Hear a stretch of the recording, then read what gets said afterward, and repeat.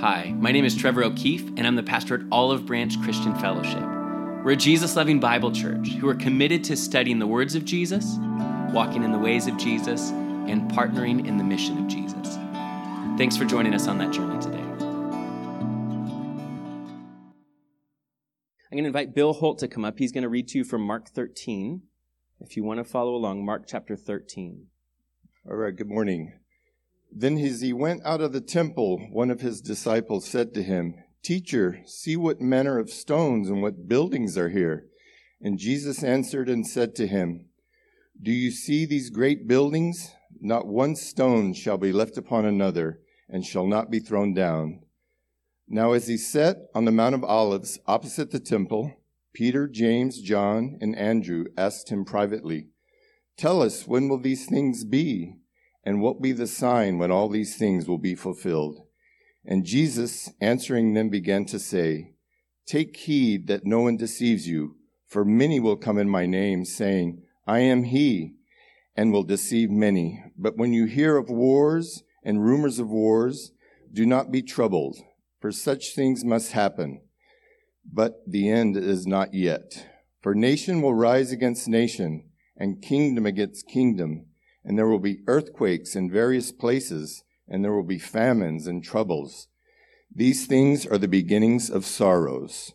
But watch out for yourselves, for they will deliver you up to councils, and you will be beaten in the synagogues, and you will be brought before rulers and kings for my sake, for a testimony to them.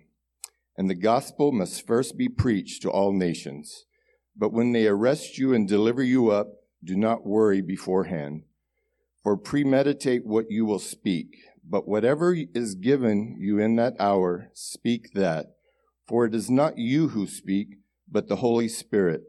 Now brother will betray brother to death, and a father his child, and a child will rise up against parents and cause them to be put to death. And you will be hated for my name's sake, but he who endures till the end will be saved."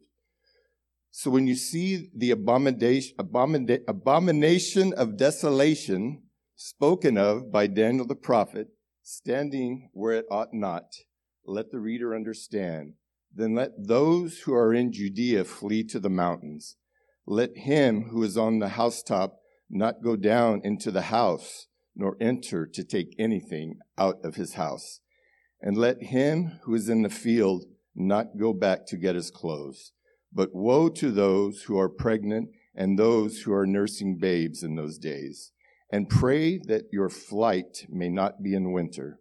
For in those days there will be tribulation, such has not been since the beginning of the creation of God created until this time, nor ever shall be. And unless the Lord has shortened those days, no flesh would be saved.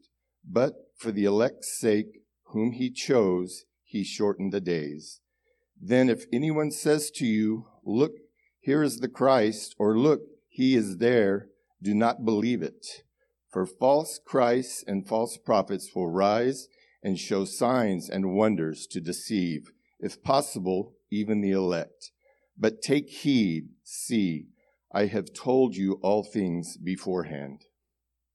Our 5-year-old daughter this week, Declan, hopped in the car with my wife as she picked her up from school, and she said, "Mom, will you turn on that song about true love so I can just think about Charlie while we drive home?" I don't know who Charlie is. I know. It was a bit of a warning sign for us that trouble's a-coming.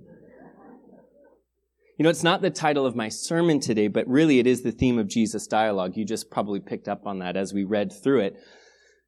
The title really of what he's talking about in all of Mark chapter 13 is that trouble is coming. And that's what he's concerned about his hearers knowing about as they sit with him and hear Jesus teach.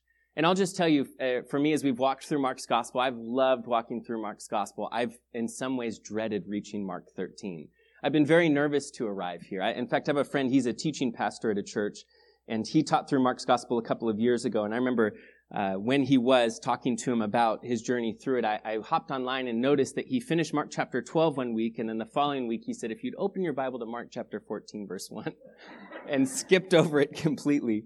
And the reason that for so many of us, myself included, that we find this chapter intimidating is because it's controversial and hotly debated. Really, the reason it's so debated, though, is because it's prophetic in nature, and because of its prophetic nature, it's open to interpretation.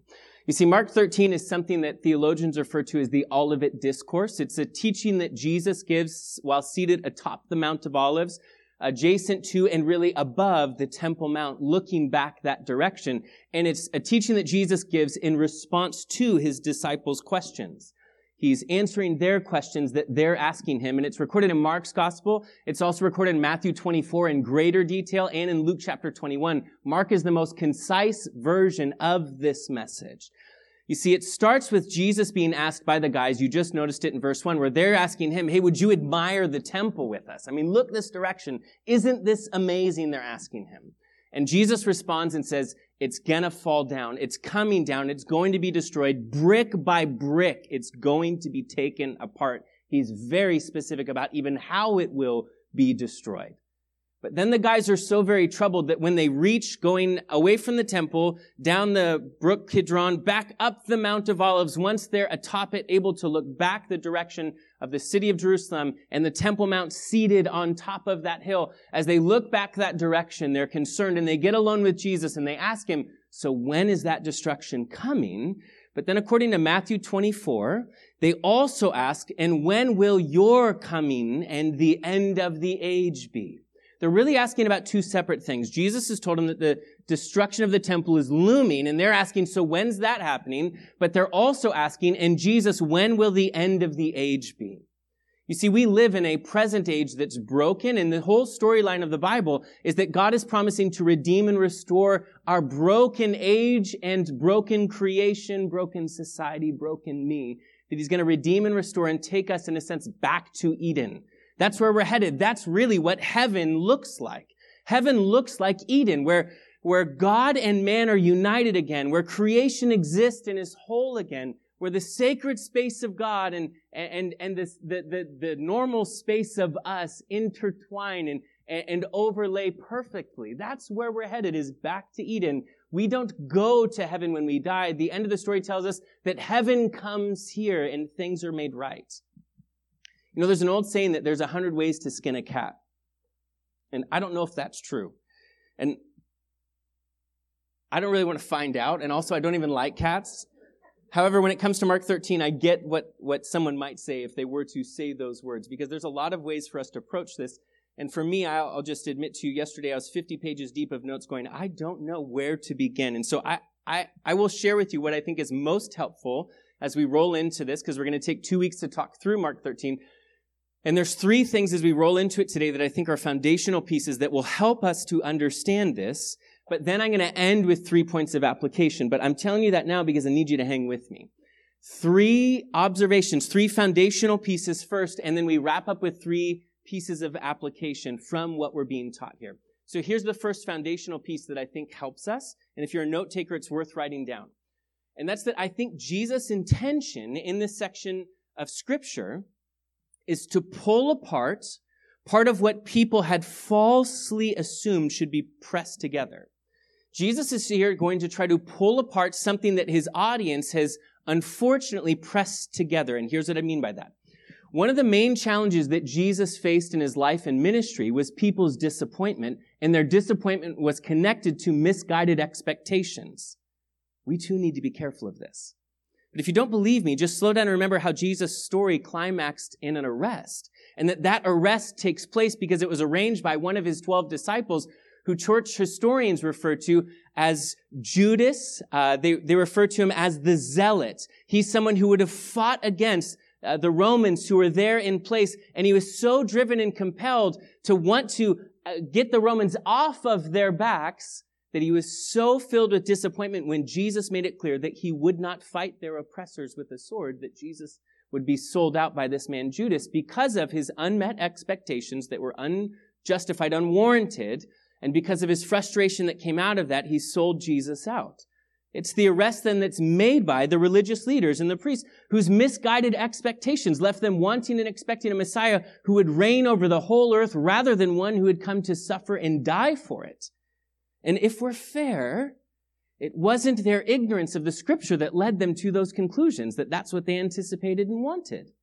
In fact, prophecies were very clear. The prophets foretold a coming king who would arrive to end all other nations and dominating forces. He would, as the image that Daniel would see, he would come and crush every other regime that existed. And when he did, he would grow into a massive global reign over all the earth, bringing peace. They saw, the prophets did, a king who would come as the Lion of the tribe of Judah.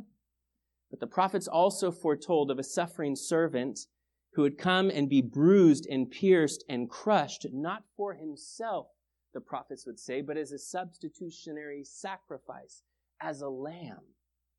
They saw both a king who would come as a lion and a suffering servant who would come as a lamb. And that's a difficult thing to try to wrap together and understand. Well, how is Messiah going to do these things? So if I'm going to pick one of the two or emphasize one over the other, and I'm oppressed, I'm picking the lion and the king. And that's what they had leaned into as well. If you're trying to reconcile those two things, the only way it makes sense is with our hindsight, which is 2020, where we look now and recognize that the Messiah had two arrivals that were planned. The first, where he would come as a suffering servant, as a lamb.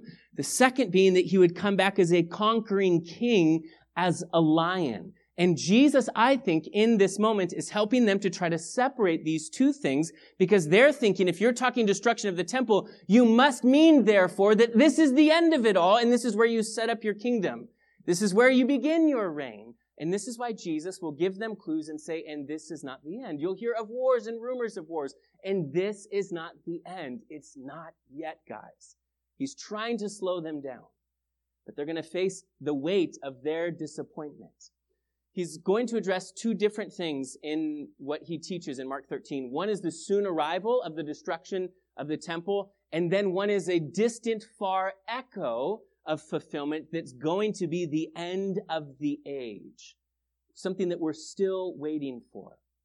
So Jesus' intention, I think, in this section of teaching, the first thing for you to recognize is that I think he's trying to pull apart what other people have unfortunately pressed together as one idea. Here's the second thing as far as the foundational thing as we approach this text, and that's that prophecy is typically a soon coming and also has a far-reaching implication. That's the second thing I think that we need to be reminded of, that prophecy typically has a soon coming and far-reaching implication. This is one of the reasons that prophecy is so tricky for us to process and to interpret and for us to have any clue what's actually going on. It's because of this truth that prophecy often has a near and a far-reaching fulfillment. It often speaks of present or soon arriving events and then a distant, far echo that will be fulfilled long in the future. Let me give you a couple of examples of this so you don't think I'm just making this up. Think about Psalm chapter 22, where Abraham takes Isaac up onto the mountain. For 3 days, he's journeying there, where his son is, in the mind of Abraham, is as good as dead. But at the end of that, he all of a sudden has God intervene and provide himself a sacrifice atop Mount Moriah. It would be the later place that the temple would be built where Jesus, the Lamb of God who takes away the sin of the world, would go and sacrifice himself, be provided as the substitute, where he would give his life. And for 3 days, as if existing in a tomb like the mind of Abraham, he would exist in a tomb and then rise again. There's a fulfillment in the future, a picture, an image. But one of the things that God says in that moment is that you will have descendants as numerous as the stars in the sky. A part of the fulfillment of that is the nation of Israel would come from his son. Another part of the distant fulfillment of that, though, was that he would bring many sons to glory through a distant relative named Jesus who would go atop the mount as well on Moriah to give himself as a sacrifice. Are you tracking with me? The near fulfillment is that his son in front of him, who all of a sudden was dead and now is alive, who he was going to sacrifice but now doesn't need to, that he would fulfill his promise through him, but there would be an even distant son who he'd fulfill the promise through in a greater way. It's Psalm 22 where David's crying out because of the agony he's in as he suffers, and it's speaking of what he's presently feeling, and yet there's a distant echo that fulfills, and the one whose arms would be outstretched on a cross, who would be pierced and whose bones would come out of joint as he'd hang on a cross. It's Isaiah 53, as Isaiah would write about his own agony he's feeling in that moment and speaking to the people about what God was actively doing in the present day, and it would have a distant echo into the life of Jesus and his final moments of suffering on a cross. It's Ezekiel 37 that spoke by the prophet prophetically to the nation of Israel presently that there was a near arriving deliverance, that we'd be delivered from Babylonian rule. But there's a distant echo of Ezekiel 37 and 38 that you might be aware of that speaks of a future regathering of the nation of Israel, the valley of dry bones, where God will bring them together and breathe life into them, that we saw happen in 1948. It's not just a near arriving fulfillment of prophecy, but often prophecy echoes throughout the ages, leaving us longing for a total and complete fulfillment of those things. It has a near arriving and far-reaching fulfillment. And this chapter of Jesus' teaching here at the Olivet Discourse, it's spoken of by Jesus around 30 AD.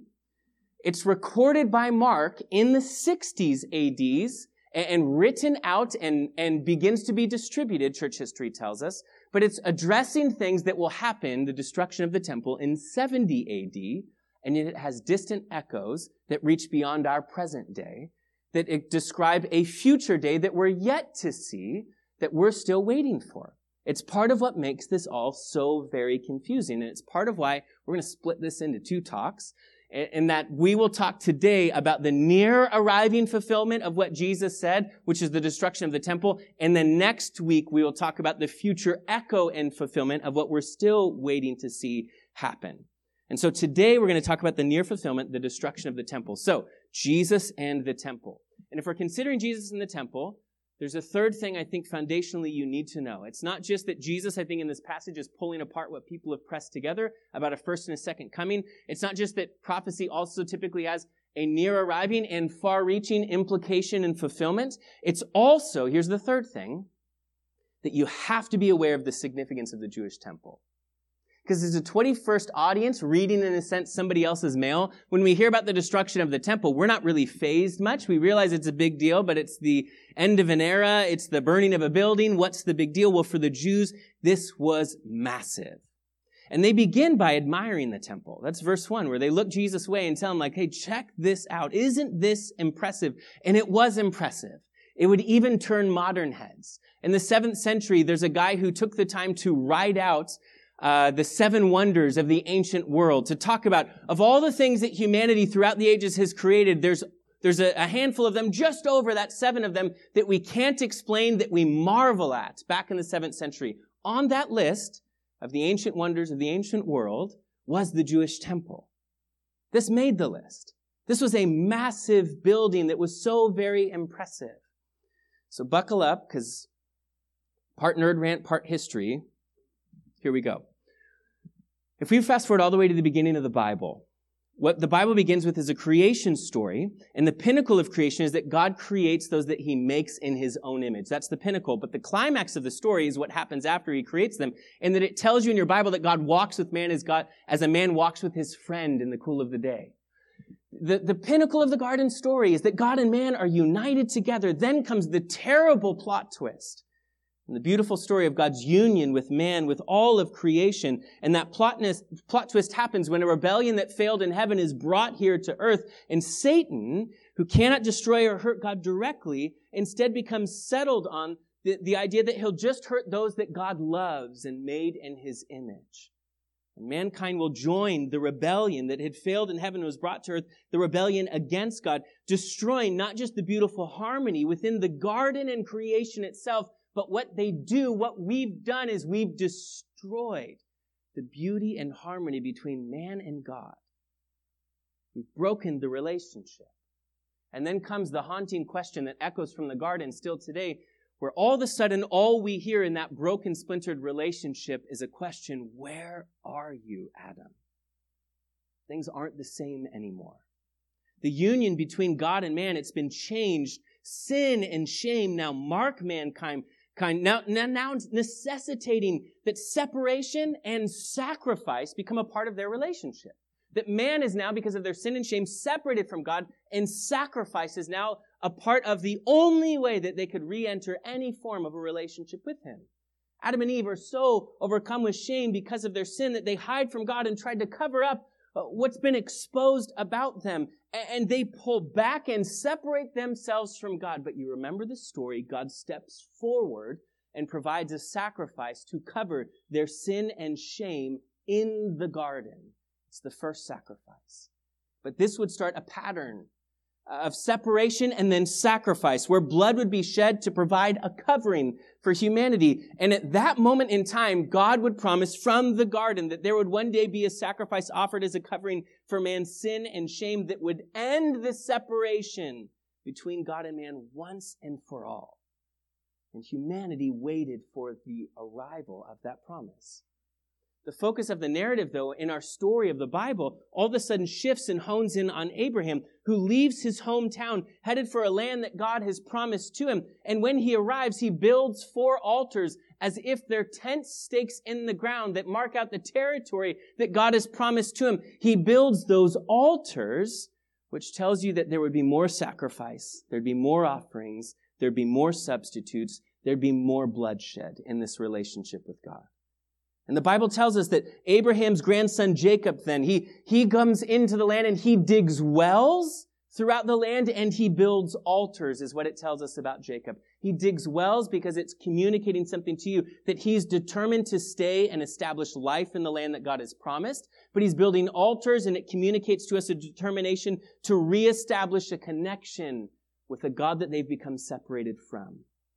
But then you know the storyline of the Bible. All of a sudden a severe famine comes in Israel, and all of a sudden this family is driven into Egypt to survive the famine. And when they enter, they're finding themselves in a position of prominence. By the time they leave, although they've experienced a population explosion, they're finding themselves enslaved. And so God calls a unique man named Moses who will lead them out of their captivity.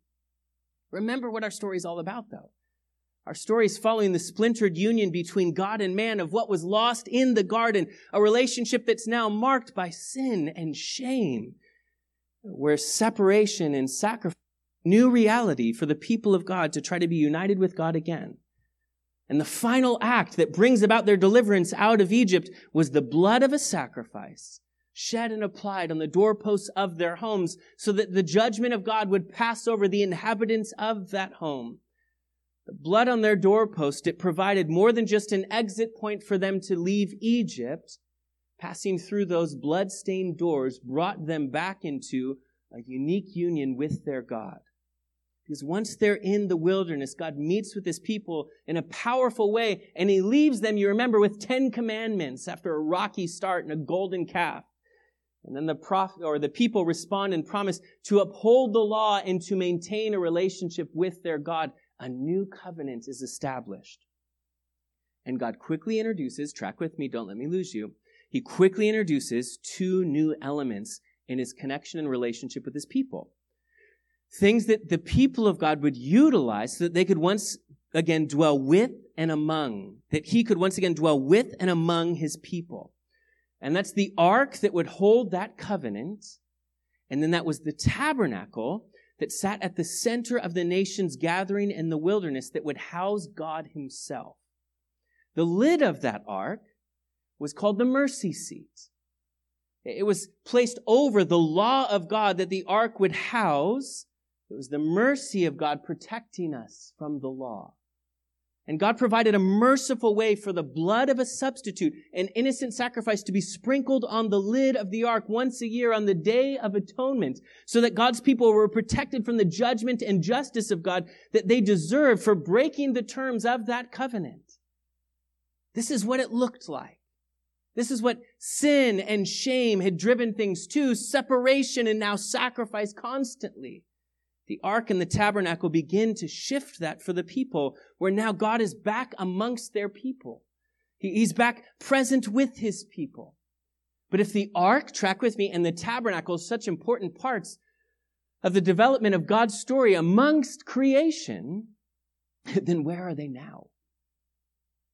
You remember the tabernacle, it's constructed in Exodus under Moses' watchful eye, and then it gets an upgrade thanks to the preparation of a future king named David and then his son Solomon. Remember, David said, hey, I want to build you a permanent dwelling place. And God told him no, because David's reign was marked by war and conquest. And God did not want, in the minds of the nations around Israel, for a connection to be made that the worship of God and bloodshed of other people, the worship of God and conquest, the worship of God and warfare were connected. God didn't want that.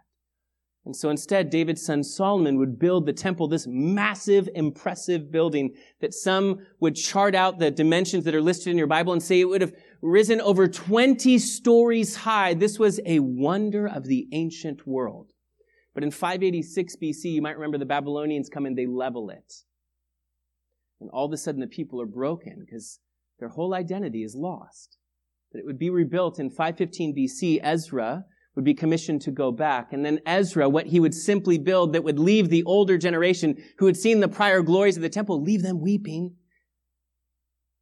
Because it's such just a pale comparison of what it once was. It wasn't ornate or beautiful or impressive at all. But then comes Herod, who for political reasons decides that he will beautify and expand the temple. And the temple's expansion would leave it twice the size of Solomon's temple. And the construction of the Temple Mount Plateau meant that massive retaining walls were built along a ridge line of a mountain to then fill it with dirt to level it out so that only two little spaces, even to this day, two little spaces of the actual bedrock or of the actual mountain range even poke through the plateau that Herod would build that creates this massive area that we call the Temple Mount. It was the largest building site in the ancient world. Herod didn't just spruce up the temple. He built this massive retaining wall around it, leveling and elongating the Temple Mount, leaving it for 35 acres. It expanded there across that mountaintop. And the disciples looked around and said to Jesus, like, come on, this is really impressive, isn't it? In fact, what they're impressed by, they say, is look at the manner of the stones. If you've ever been to Israel before and you even just see the remnants of the retaining wall that are there, some of those stones, modern architects still don't know how they moved them or got them there. They're massive. Like, go home and Google it. Don't do it now. This is hard enough to keep up. Massive stones and beautifully ornate. Herod's stones are always able to be picked out as you go throughout the Bible lands. You know it was from the era of Herod because he had his masons trim out a border around those stones, and he refused to allow mortar to go in between those stones. They had to fit perfectly. And so as the guys are looking, they're like, look at the massive stones. Look at the beauty of it all. Isn't it impressive? And Jesus doesn't seem to be that impressed. That's all the history. That's all the background. That's trying to paint a picture for you. Here's our application pieces. Our first takeaway, I really think, is that this story tells me and is meant to tell you as 21st century readers that you really can trust your Bible.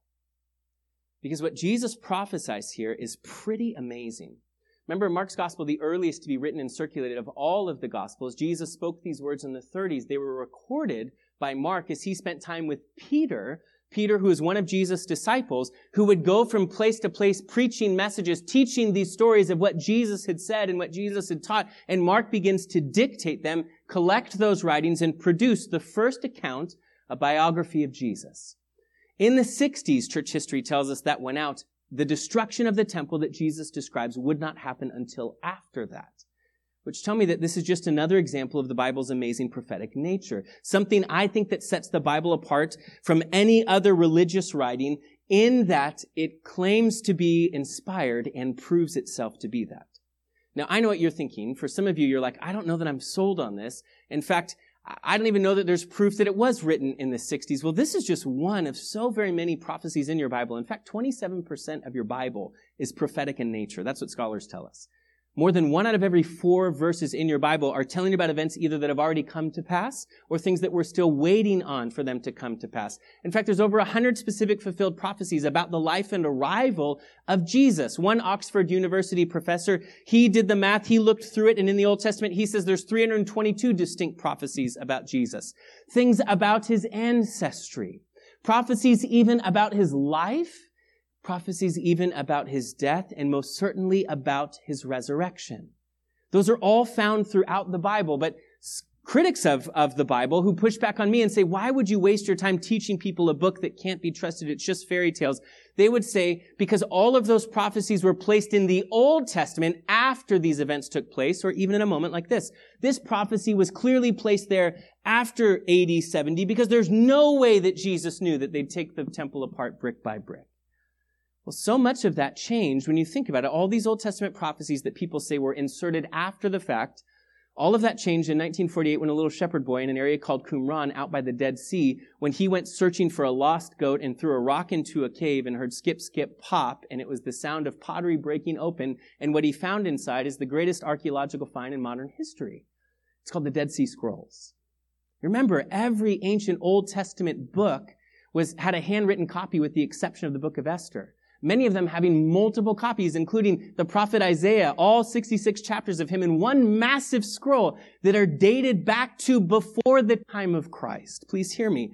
Dated back to before the time of Christ, proving that those prophecies existed before he arrived and that he then in his arrival fulfilled all of those things. You see, for me, so much of the time, I have people ask me, well, how do we even know that the Bible hasn't changed and that it can be trusted? I tell them the Dead Sea Scrolls are how I know that. The Dead Sea Scrolls tell me that what I have hasn't changed because it can be compared line by line against these ancient texts and shown that it hasn't changed, even going back to predating Jesus. And it also shows me that what I have, not only that it hasn't changed, but that what I have is true.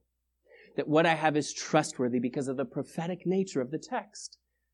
How else am I to explain all of these amazing 332 prophecies about the life of Jesus that are fulfilled in his life? How am I to explain those unless I have a God outside of time and space who's clearly speaking to the prophets of old who are writing these things out? God is behind this book. It's what sets this book aside completely. And some would say, well, come on, Trevor, what if Jesus just accidentally, what if even he maliciously, purposefully set out to fulfill all of those prophecies?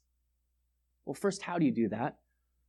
How do you decide when you're born, the era you're born in, to the family you're born into, the region of the world that you're born into, the very town that you would be born in? How do you decide those sorts of things? Not just a how, but a why. Why in the world, if you're reading the prophets of old about someone being despised and rejected, having his beard torn out and his back whipped and dying naked and alone, why in the world does anyone lie to sign up for that? We lie sometimes for personal benefit, right? That's why we lie. None of us lie in order to pay more on our taxes. No one lies in order to go to jail. No one lies to be prosecuted for some crime they never committed, unless there's a payoff involved, right? There's no payoff for Jesus if he's dying naked and alone as a false prophet. In fact, there's a mathematician by the name of Dr. Peter Stoner. He's a mathematician and astronomer, and he did the math of someone, just the mathematic probability of Jesus fulfilling just 8 of the prophecies that Jesus fulfilled. Just 8. Remember, we're talking about well over 100, over 300 specific prophecies in the life of Jesus. If the mathematic probability of someone accidentally fulfilling just 8 of them is the same mathematic probability of 1 in 10 to the 17th power. It's a 1 with 17 zeros behind it. He says it's the same mathematic probability of someone paving the entire state of Texas in 1-inch square tiles and writing on the back of one of those tiles a little X, flipping it upside down so no one knows where it is, and El Paso or Dallas or Houston or the rest of Texas that no one knows exists. If they just placed that tile somewhere and you walked into Texas, you wandered around as much as you want, and then you just picked one, I say eeny, meeny, miny, mo, this one, flip it over. If you guessed it correctly on the first one, it's 1 in 10 to the 17th power, the same mathematic probability of Jesus just accidentally fulfilling just 8 of those prophecies. I realize that's a mouthful, but do you see how impressive it is, the prophetic nature of the text? This reminds me, this amazing prophecy Jesus gives here, and I'll explain it to you in a moment. It reminds me just that your Bible can be trusted. You need to know that prediction that Jesus makes here is unfathomable for the Jews. This is unthinkable for them, that the temple will be destroyed. It was not just losing their place of worship for a nation. This was the dwelling place of their God on earth. This is the centerpiece of their national identity. This is the central banking system of their whole economy, something Jesus took issue with in the previous chapter. For him to predict this, he's predicting a full collapse. They'd understand that. A full collapse of life as they know it. It wasn't only the place where they would go to meet with God. It was the only place where God's people could find a way back to God through the sacrificial system. To lose the temple was unthinkable because it was losing their very identity as God's unique people. It's unfathomable. But you need to also know for the Romans, that's for the Jews, for the Romans, it was uncharacteristic. Historians talk to us about the Romans going out on conquest many times and them even taking over cities and communities and villages and what they would do with the temples of other nations. Historians are very, very clear. They would not destroy them. They would add them instead to their long lineup of their gods. They'd line them up or they'd add them to the pantheon. And then they would place one of their own gods also inside of that temple next to adjacent to the God of the people that they just conquered. Are you tracking with me? The Romans don't want to stir up problems with the gods of other people. Also, when they would suppress people, they don't want to stir up more problems with them. And so they would just take over. They'd add that God to the long list of gods that they'd worship, and then they'd place one of their own guys inside. For them to go in and Jesus to say they're going to destroy this place, this is uncharacteristic for them. And yet Jesus is incredibly specific. Verse 2, he says they're going to take it apart stone by stone. And just as Jesus had prophesied, the temple would be completely destroyed in 70 AD by General Titus Vespasian, who would later become the emperor of Rome, and not a stone would be left atop another. There's a 4-year rebellion. If you don't know the story, then track with me. A 4-year rebellion breaks out in AD 66 by the Jews against the Romans for a number of different reasons, including sacrifices that are being made there on the Temple Mount to their God. It culminated in a 4-month siege of the city of Jerusalem and the destruction of the temple.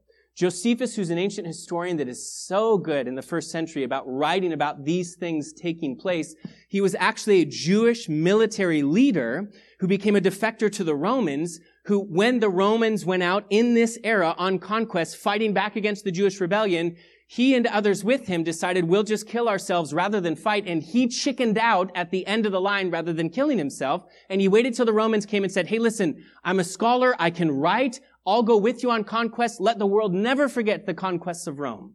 He stroked their ego, this guy specifically, Titus Vespasian. He looked at him, he was initially put in prison there with the Romans, and he told Titus Vespasian, you one day will be emperor. And he's like, yeah, that's never going to happen. But I kind of like hearing that. You want to hang out and come with me on conquest? And he ends up being right, which is a little bit wild. But he goes out on conquest with him. This guy, this ancient historian, Josephus, was a part of the peace treaty that was sent towards the city of Jerusalem during their time where they hunkered down and fought against the Romans. And he tells us that they shot the peace talk negotiator with an arrow and killed him. If you've ever seen it in the movie, like it never plays out well when you shoot the negotiator, and it didn't. There's a massive collapse of the portion of the wall around the city because of a large earthquake. That large earthquake opened up an area where they could enter the city and then enter into the tunnels that eventually would even take them up onto the Temple Mount. The Jews ran back into the temple complex to make their last stand and were slaughtered by the Romans. In this standoff that had lasted 4 years, it came to a head where details get a little fuzzy because no one wants to say that anything was done intentionally, where Josephus is like, well, on accident, someone threw a torch into the temple, set it ablaze, it caught on fire, and was destroyed. The thing about the temple was, as we've learned, it was crazy ornate, covered with gold. Gold instruments inside the temple, gold ornate, remember, massive clusters of grapes that were there along the gates, gold interlaying inside the ceiling. It was beautiful, but as it set on fire, all that gold liquefied and slid between every narrow little nook and cranny crevice, crack between those bricks, those massive stones, which explains why they took it apart brick by brick, scraping the gold off the top after being on conquest for years without a paycheck or anything to show for it. At least they'd go home with some gold in their pockets.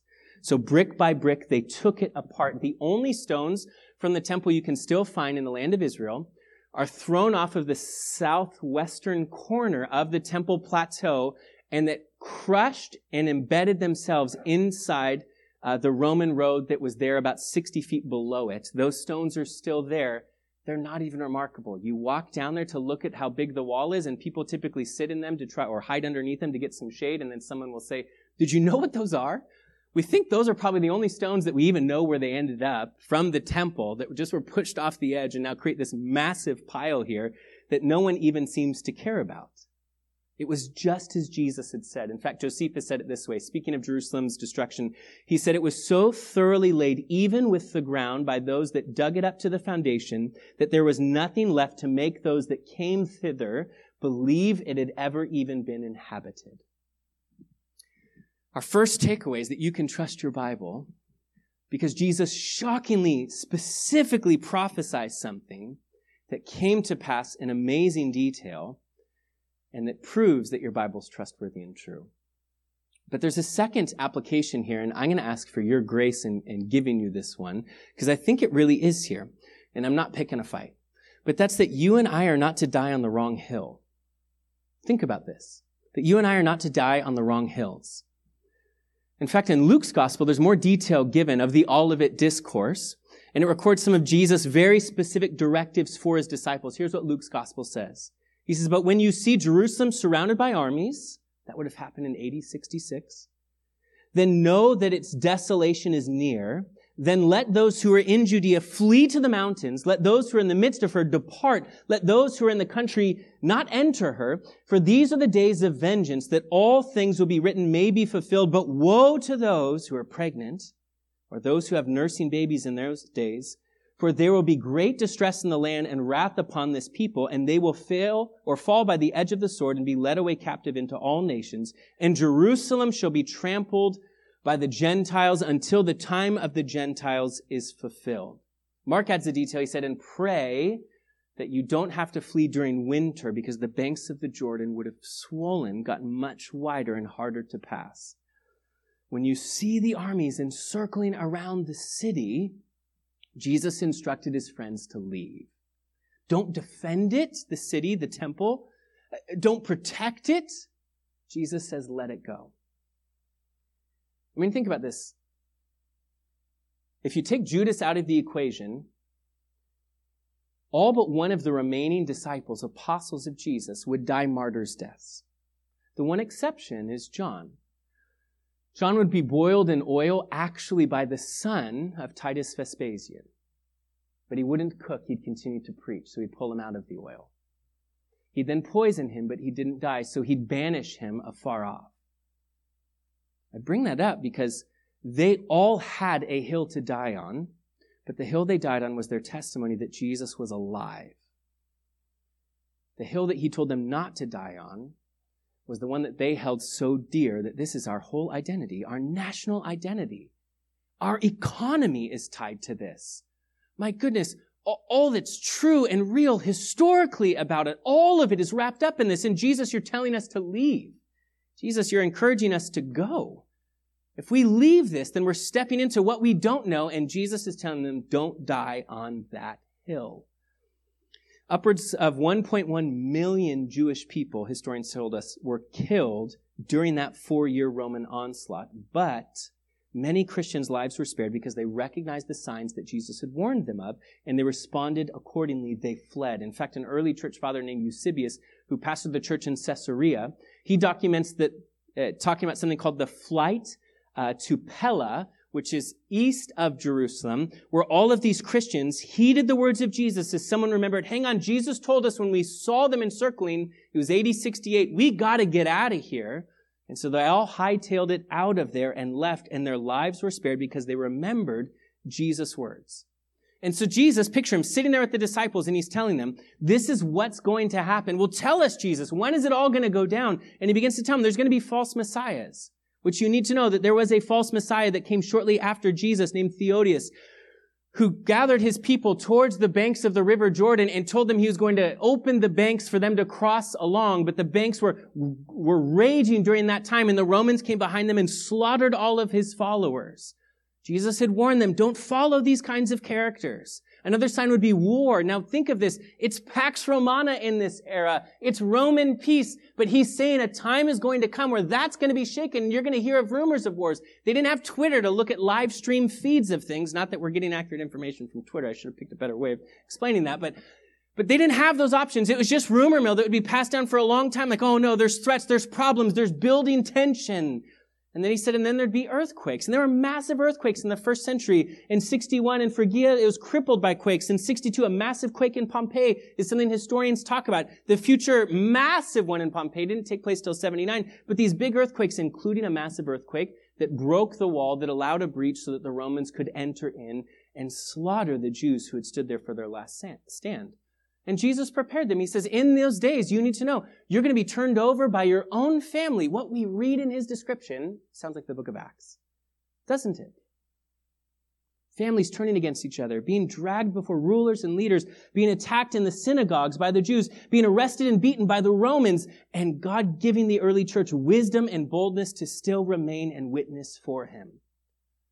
They saw these things coming, and historians tell us they recognized the signs and they bailed. Here's the application for us, though, if we can stomach it. And that's that we as followers of Jesus need to swallow our pride and not die on the wrong hill. Because dying on the wrong hill ends up distorting our purpose and distorts Christ's true commission for the church. And there's a fine line for me between me asking you and I asking myself to look inward. There's a fine line between that and just poking the bear. And I'm not trying to poke the bear here. But let's be honest, the reason we're so bent out of shape when someone asks us to turn and look inward is because we start to find the hills we're willing to die on and we're bothered that someone else won't die with us. And for some, that's been mask mandates. People need to know where I stand on this. I was at lunch just recently with someone, and when we walked in, it was before the mask mandate was lifted. It was about a week before. The young girl, just a teenager at the counter, said, "I'm sorry, sir, I'm going to have to ask you to put a mask on." And my friend, I was shocked. I looked over and he didn't have one on. And he said, "No." And she said, "Excuse me?" And she said, "Well, if I provide a mask for you, would you put it on?" And he says, "No, I'm not putting it on." And she's like, "I'm sorry, I don't understand." He said, "It's stupid." And then just stood there. Well, this is awkward. I just want a sandwich. My friend was determined what was more important to him in that moment was for that girl to know where he stood on how stupid the whole thing was. And I feel like for me, getting a sandwich in the local community I pastor a church in, the thing that matters most to me is not what you know about how I feel about a mask. What matters more to me is what you know about how I feel about you and about Jesus loving you. And if me throwing a fit about a mask takes away my privilege and the honor I get to share Jesus with you, then I've died on a hill I never should have fought on.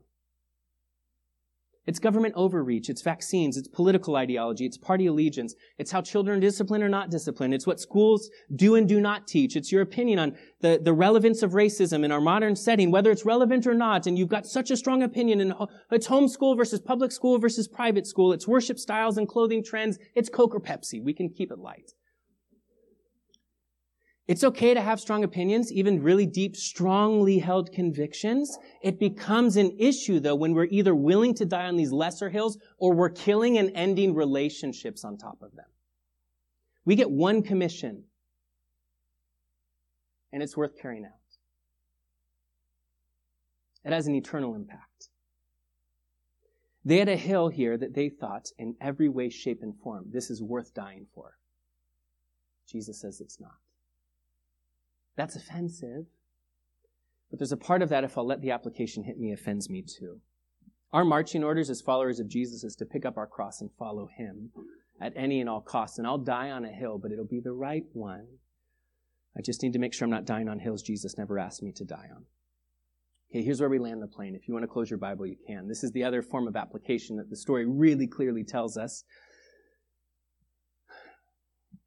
The story clearly tells us, with Jesus predicting the end of the temple era, it tells us that you are the temple of the Holy Spirit. That's really the point of this story, and that's where this is a very dramatic shift. This is a cataclysmic shift in the way that God has worked in the world. But the cataclysmic shift takes place in that he no longer will dwell in a temple made with hands. He will dwell not just amongst, but within his people. See, here's my point in the way I wrap up this very strange history lesson that you did not sign up for. It's this: the story of the temple in the Bible does not culminate in it being destroyed. It culminates in it being multiplied. Think about that. It doesn't culminate in the temple being destroyed. It culminates in the temple being multiplied. You see, unlike ancient synagogues or ancient churches even, where we consider our church as the gathering place for the people of God, the temple was primarily considered the dwelling place for God himself. At the center of it was placed there the Ark of the Covenant, not an image of some deity? No, not at all. But God's glory and presence that would rest atop the mercy seat. Jewish tradition tells us this is the very place where heaven and earth collided. But don't miss this. Something really striking takes place as Jesus would breathe his last on a cross. Something massively dramatic takes place in that moment that's worthy of your consideration. It's that the veil in the temple that shielded humanity from the glory and presence of God, the separation that had to exist because of sin and shame, that only a bridge could be made through it. If a sacrifice was being made, all of a sudden it was ripped in two from top to bottom. And when that happened, it obviously exemplified, it demonstrated, it showed something incredibly significant had just taken place. It exposed what was hidden there. Either the Ark of the Covenant or a void, a vacancy of where it used to be. But here's what it did. It rendered the temple itself essentially irrelevant. Because it indicated that God would no longer be separated from his people. Because God's Spirit was bursting back out into creation. This is the biggest, most significant shift experientially between the Old Testament and New Testament followers of Jesus. It's that God is now united with his people by his Spirit dwelling inside of them. And that is made possible because of Jesus' death and burial and resurrection. You see, Jesus prophesying about this, about the temple's looming destruction, was making it clear that God knew about this and indicating even that God had allowed this. And as terrible and tragic as it was, the destruction of the temple, as much as a godless act as it may have seemed, God was using it for his purpose, and everything would fall into his eternal plan to once again be united with and in his people. Now, I might have lost you a long time ago, but just rein in for a second. Hear that. For some of you, that's all you probably need to hear is that this is still how God works. Even the most tragic of situations on a massive or just a simple personal scale, God is still in the business of having those things work together for good and fall into place, not apart, but into place in his eternal plan. Even the tragedies that I face, even the unthinkable realities that we see play out. But why, oh why, would you allow it to be destroyed? Because you and I, as followers of Jesus, we are the temple of the Holy Spirit of God. This is why Jesus said, it's to your advantage that I go away, because if I go away, I'll send the Holy Spirit. He will be with you, but he will be in you. He says he's come to be a guide for you, to guide you into all truth. And he says that it's not just the presence of God being beside you unhindered, but him dwelling inside of you to transform you is what Jesus promised. It's what the epistles say when it says, don't you know that your bodies are the temple of the Holy Spirit of God who's in you, whom you've received from God? Or Peter, he writes, he says, you are like living stones that are built into a spiritual house to be a holy priesthood, offering spiritual sacrifices acceptable to God through Jesus Christ. My friends, we are mobile carriers as followers of Jesus, mobile carriers of the Spirit of God, a mobile temple unit who's allowing a broken world to engage with a gracious and loving God. Yes, through an imperfect channel, but to be loved in a way that's otherworldly. The reason this story matters so much is because it's the dawn of a new era. And it's the era that we live in. And if all of this is true, then it screams of the favor I have with God. It screams of the privilege I have of being connected to him in such a gracious way. For millennia, creation had longed to have unhindered connection with God again. But one man once a year, a high priest, would enter behind the veil to the sacred space where God dwelt. With fear and trembling. But when that ripped apart and the Holy Spirit came out and my sin was paid for at a cross, my fellowship with God can today be unhindered through the wonderful sacrifice that Jesus has made. And my life can take on grand eternal purpose because of that. Because I house the Spirit of God and God continues to work through a body. The gospel don't just tell us what Jesus did and completed in his ministry. It tells us how Jesus began a ministry. The book of Acts tells you, and here's what Jesus continued to do and teach. But he did it through the lives of his people. My friends, God is at work in the earth and he's wanting to use you and me in the same way he used his son Jesus. You see, the story is so significant because it tells me that the temple story did not culminate in its destruction, but in its multiplication. That you and I have this amazing privilege to walk with God every day. That we have this amazing privilege to have God transform our lives as we yield to him. That we have this amazing privilege to allow the world to encounter the gracious love of God at work in our lives as we let them see Jesus. And so, Father, we thank you for this story, although it's a massive story with huge implications and lots of nerdy info. God, there's a personal application for each of us here. For every person who longs to be united with God, who does not now go to a distant temple with a sacrifice in hand, because there was a sacrifice on a cross who had his hands and feet pierced. Jesus, we look your direction as the sacrifice to end all others, to remove sin and shame so that we no longer have to be separated. And Father, I pray for any person that's here right now who right now feels the tension of wanting to be united with Creator, with you, God, but knows that their sin and shame has created a roadblock there. Jesus, I pray they'd look to you in this moment. Jesus, that they'd say to you that, Jesus, I need you. I need you. Jesus, I thank you that you'd suffer and die for me. Jesus, take my sin when you went to a cross and pay for it. Jesus, I thank you that that's what you did. So come into my life. Help me to have a connection with you, my God. God, for those of us who follow Jesus, we thank you today for the reminder that we are the temple of the Holy Spirit. That you've breathed your life and breath in us, that we have access and favor with you in a moment's notice. That we don't travel back to a temple to pray to be near you. We sit quietly, even just in a quiet moment alone, and are heard by you.